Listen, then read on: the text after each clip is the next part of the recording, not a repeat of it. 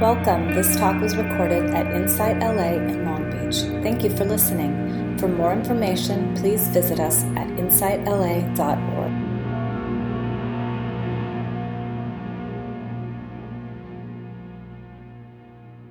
It's great to see you all.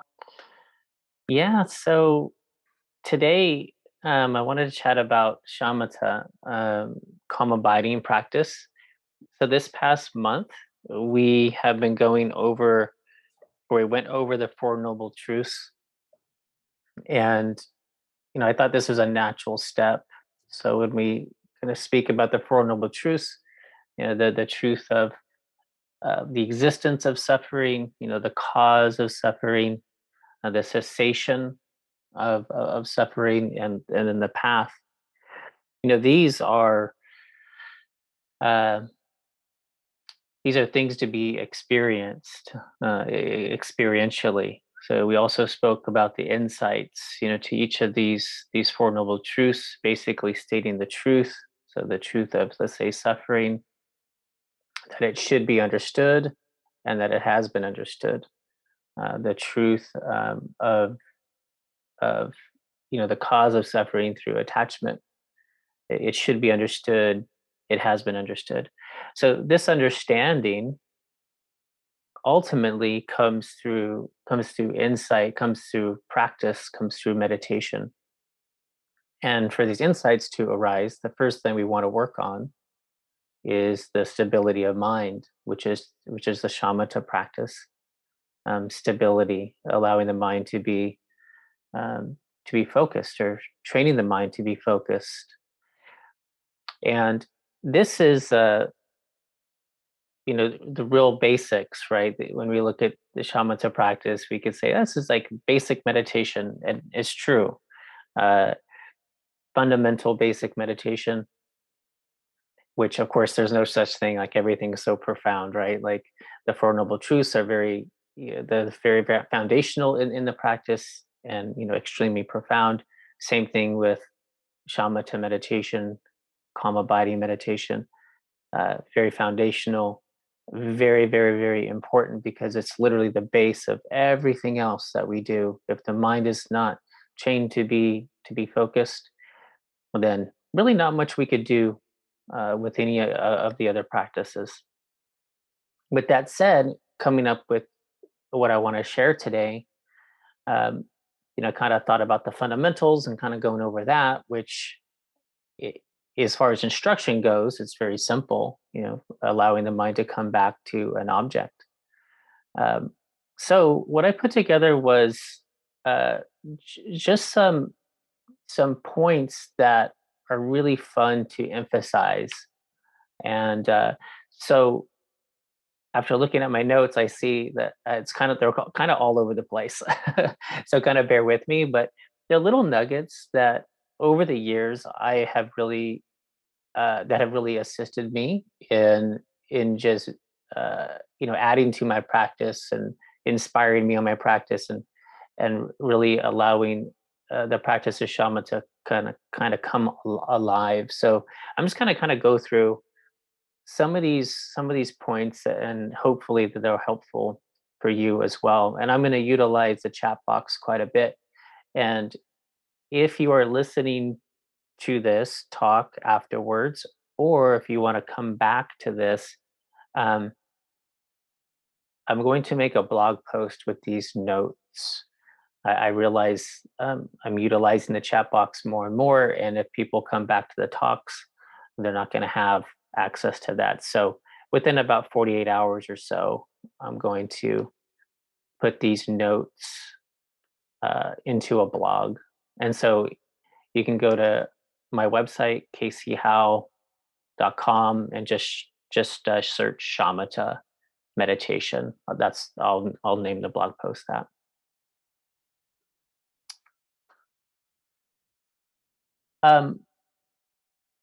First, the shamatha versus vipassana. So this is Alan Wallace, Vajra Essence, Jujun Lingpa commentary. It's from this book.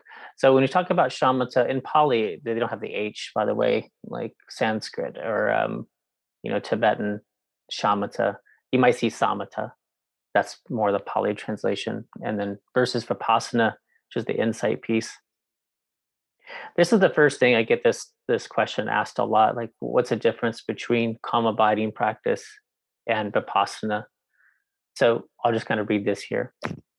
Shamatha meditation, which is training the mind to stay or rest wherever we place it, such as on the breath.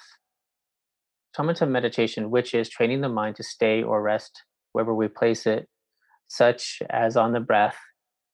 That doesn't really make sense, this next thing, and there is vipassana meditation, uh, which it says which is actually discerning the nature of reality.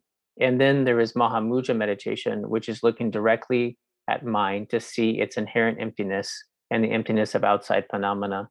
Mahamudra, the primary meditation of the Kagyu lineage, can only be done when shamatha and vipassana meditation have been thoroughly mastered. So this is actually all three. So this is shamatha meditation, training the mind to be at rest. So wherever we place it, it can become stable. Vipassana is actually discerning the nature of reality. So kind of going back to the Four Noble Truths. The Four Noble Truths are basically understanding, having right view of the nature of reality. So this is the insight piece. This is really where the wisdom comes from. This is where the cessation of suffering comes from. But again, we need that stability first, right? And then he's moving into Mahamudra, which is more of a Vajrayana concept of looking directly at the mind. Mahamudra is the same as Dzogchen. You might have heard, both of these styles of practice.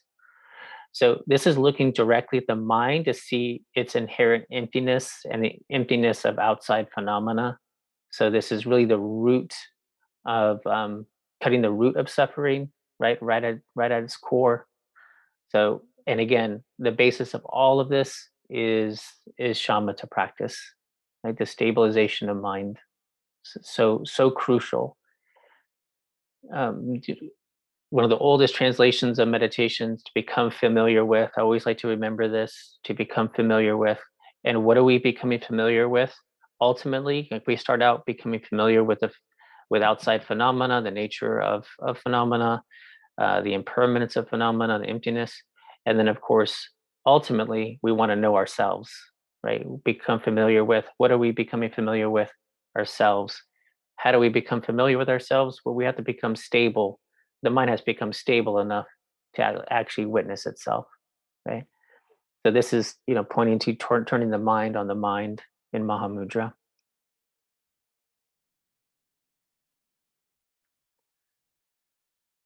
So this is another quote from Alan Wallace. I'll put in here. So this is the next piece, and he's just pointing to wanting to skip ahead. And I've spent a lot of time skipping ahead, wanting like other practices and whatnot. And, because, simple calm abiding meditation, yeah, it can be, quote unquote boring. We could be, when we look at the meditations to do, we might want to skip ahead into um, these kind of deeper practices or more elaborate practices. So Alan Wallace is saying, it seems that nearly everyone is in a mad rush to ascend to more advanced forms of meditation without noticing that the mind they are depending on for this is heavily prone to alternating laxity and excitation, so being dull or excited. In traditional Buddhist texts, such an attentionality imbalanced mind is considered dysfunctional, and is unreasonable to think that such a mind can effectively enter into meditations designed to sever mental afflictions at their roots. Although you can practice more advanced meditations without first achieving shamatha, you are bound to hit a plateau and then stagnate in your practice without recognizing that it is failing to do that it is failing due to insufficient preparation and first refining attention. this is crucial because when we hit that plateau, we realize that maybe we failed, like we're not good at this, blah blah blah, and it's really due to this, passing up this first piece, right, of basic attention. So Alan Wallace has this amazing book that, of course, my camera's going to flip it here, but it's called The Attention Revolution. And he goes through the 9 stages of concentration, which I'm going to list here, but he does so in incredible detail. Um, this is a book. As a practitioner, I think kind of belongs on all of our bookshelves. Uh, there's so many texts on the mindfulness side of things, but on the concentration attention piece, not so much. So this is an amazing book um, on attention. So yeah, we definitely need this piece intact.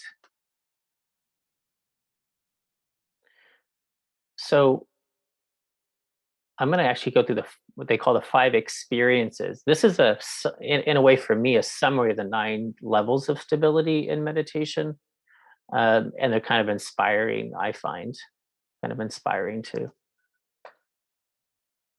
Um, just to recall, this is something that you can kind of like copy and paste and kind of put somewhere in your notes, as you're practicing for motivation.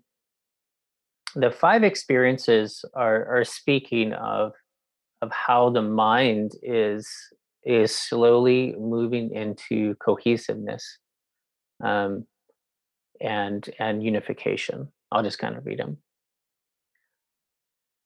It's an analogy of water.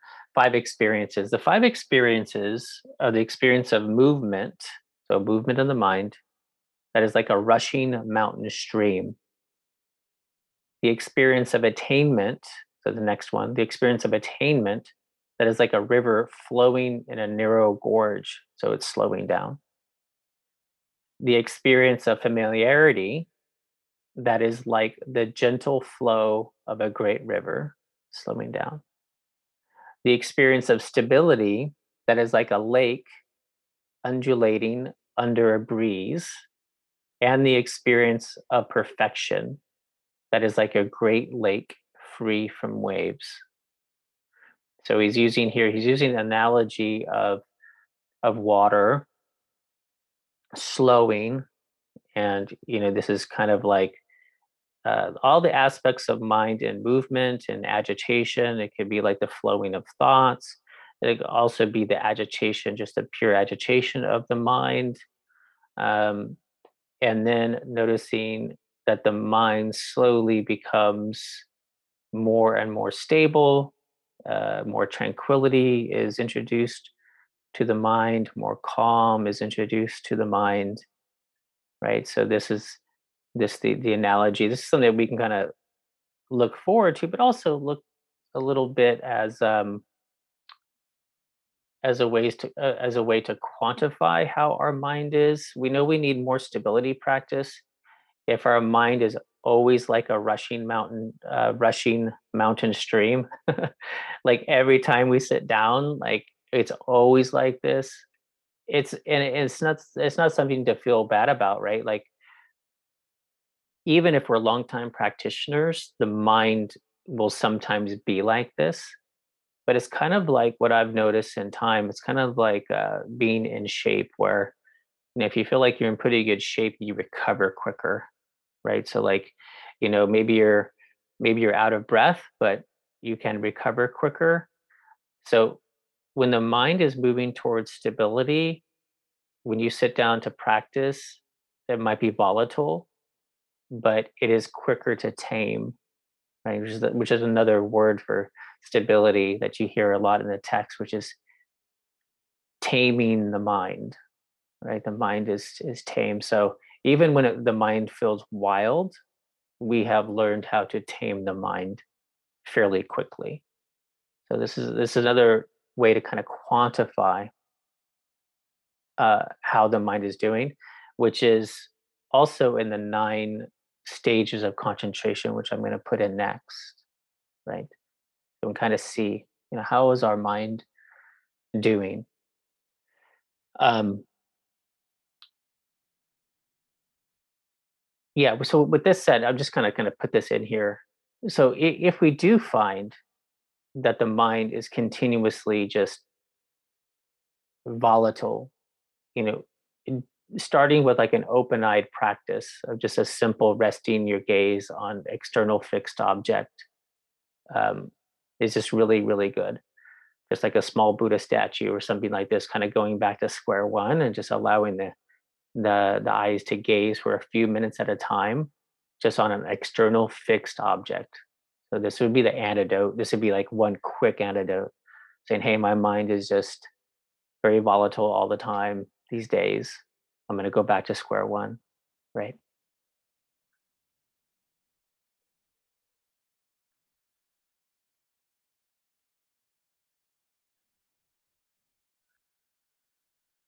Okay, so now let me paste this whole thing at once. So give me a moment.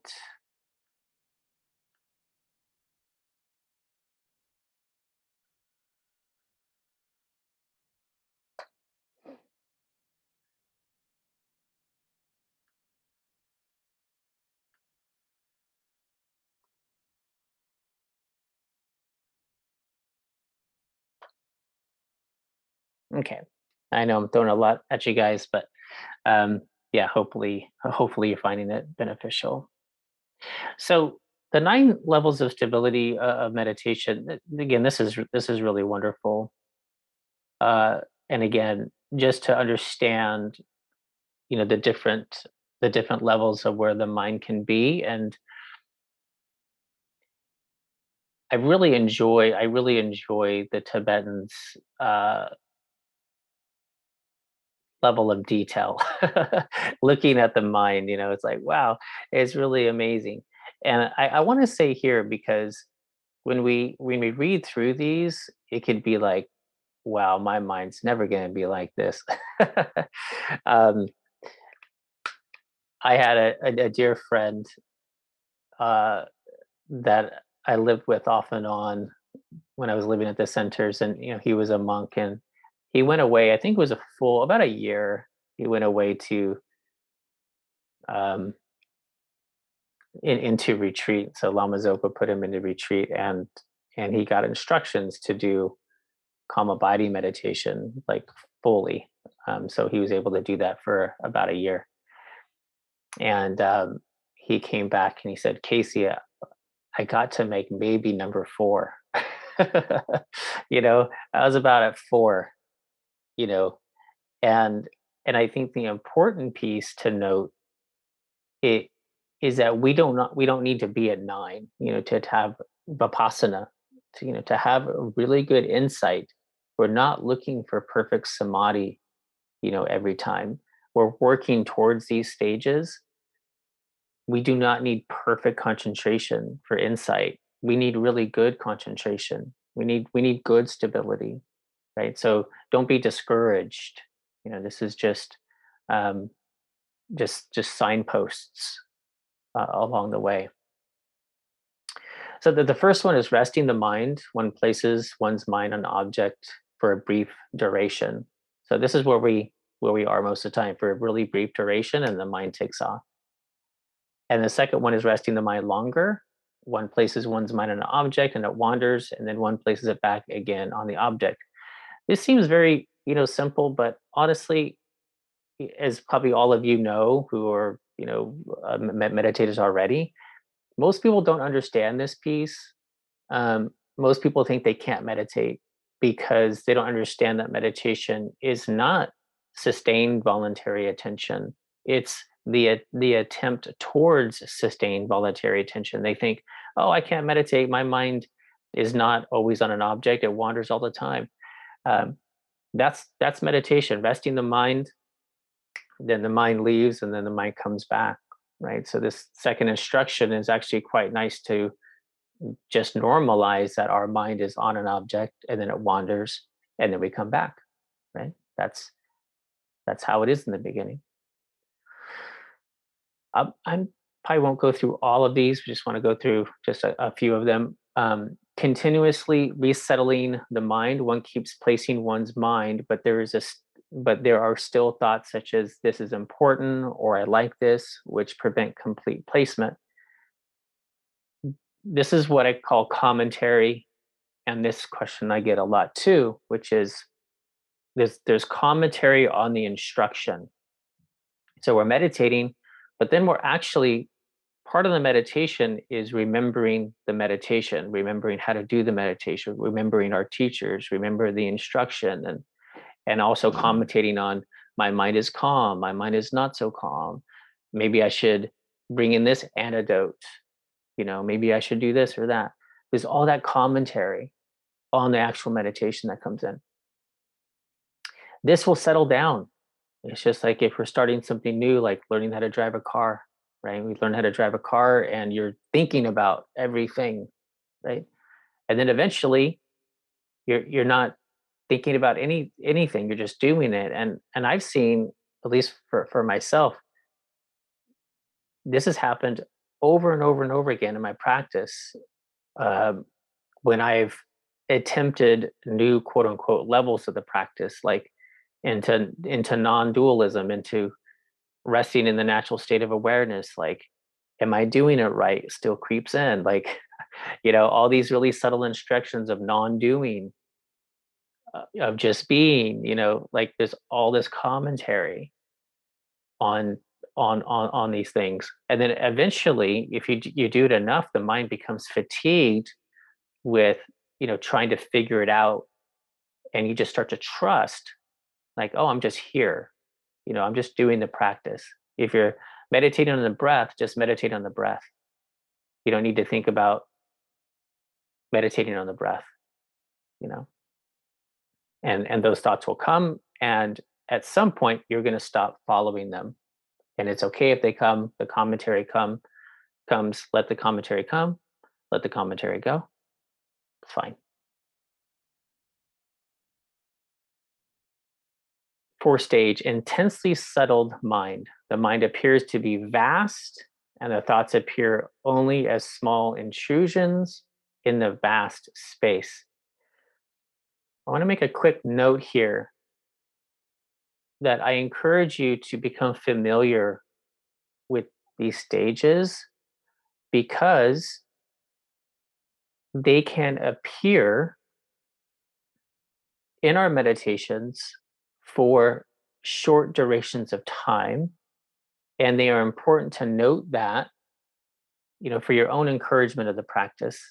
So it's not like when you sit down to meditate, which I thought, oh, I'm going to reach level 7, and every time I meditate, I'm going to be at level 7. And I'm never going to go back to number 2. I'm just going to reach that stage. And so number 4, for example, many of us have felt this. The mind is vast, and thoughts appear small, where when we begin, thoughts appear very, very big, and there is no vastness. Like thoughts can be all consuming, right? So when the mind is very, very big, which the mind is, when we're tapped into that clarity, then the phenomena become very small. When we're attached to phenomena and a subject object consciousness, then the contents of awareness seem very big, and awareness is very small, right? So you could take note of this. Number 5 is really nice, taming the mind. This is actually one of the 7 factors of awakening. One feels joy, enthusiasm, and relaxation in one's meditation. So this is one of the 7 factors of awakening. Is once we have mindfulness and investigation, and we have energy, and we have some sense of stability, joy and rapture can arise. This joy and rapture comes because there is a negation of the hindrances. So the hindrances of attachment, aversion, dullness, agitation, worry, concern, doubt, there's a negation of them for a certain period of time where the true nature of mind can be experienced. And when the true nature of mind is experienced, even for a short amount of time, there's a naturally arising occurrence of joy and rapture to be experienced, enthusiasm, this varia, energy for the practice can be realized. So when we're noticing this, afterwards and practice, if we felt that, again, this is something that's really nice to come back to and just kind of jot down in your meditation journal. If you keep a journal, I recommend that, saying, oh, okay, I felt that. And then when things are not going so good, you can kind of go back to that and say, yeah, I felt that for a short amount of time, right? So he goes on here, and basically, there's just this kind of basic what he's describing with these nine stages is awareness becomes more stable, and leaving awareness becomes less of an experience. And so continual placement, we have continual placement. There's a section where the mind is on the object but thoughts are still going, right? But we never lose the object.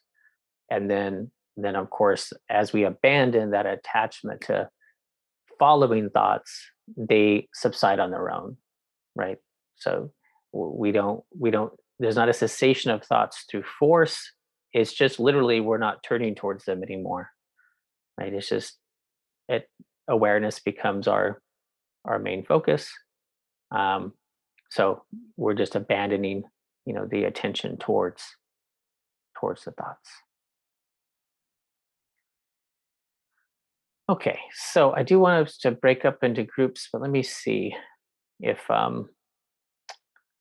there's these other things. Oh yeah, I do wanna just put this in here. So this is a fun little thing that's fairly rare.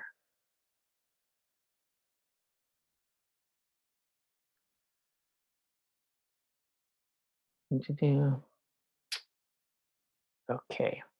Sarah said she needed to pop off. So yeah, great to have you. Um,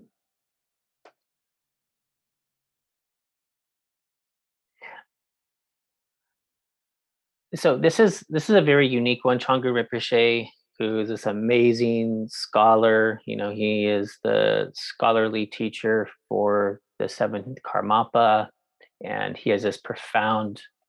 He's known for this profound way of describing these very deep principles in a simple way.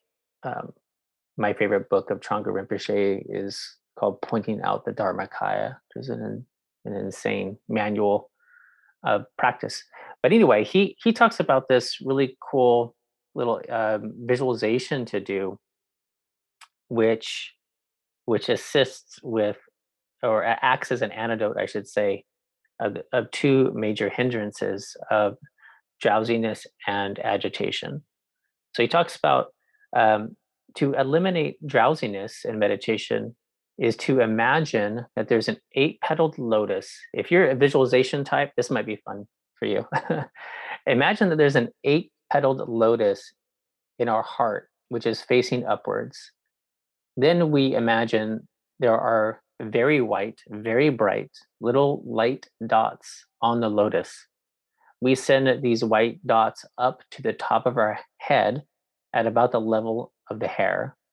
We should also straighten our body a little more and generally make it move a little upwards. To eliminate agitation in meditation, we should imagine a black lotus which is turned upside down, facing downwards. In this lotus, we imagine a black dot and send it downwards to the ground. At the same time, we should relax our posture, letting the body stoop a little. So it's a fun little something that I personally have not found in many texts. So if you want to try this out, and maybe you've tried other things when the mind is drowsy, I definitely am on the drowsy side. People usually operate one or the other. Um, so I've done this, and yeah, I really enjoy it. Just kind of something in your toolbox that you could access, see if it works for you.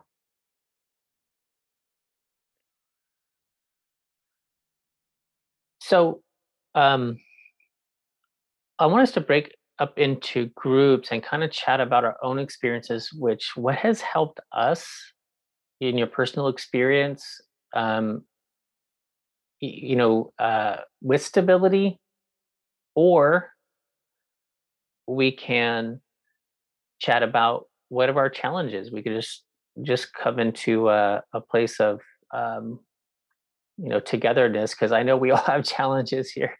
Like, what are the challenges that you have faced in stabilizing the mind? And if there has been things that worked for you, we could just share our knowledge with each other, things that have worked for you uh, in allowing the mind to become more stable.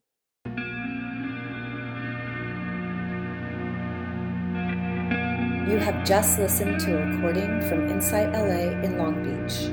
For more information, please visit us at insightla.org.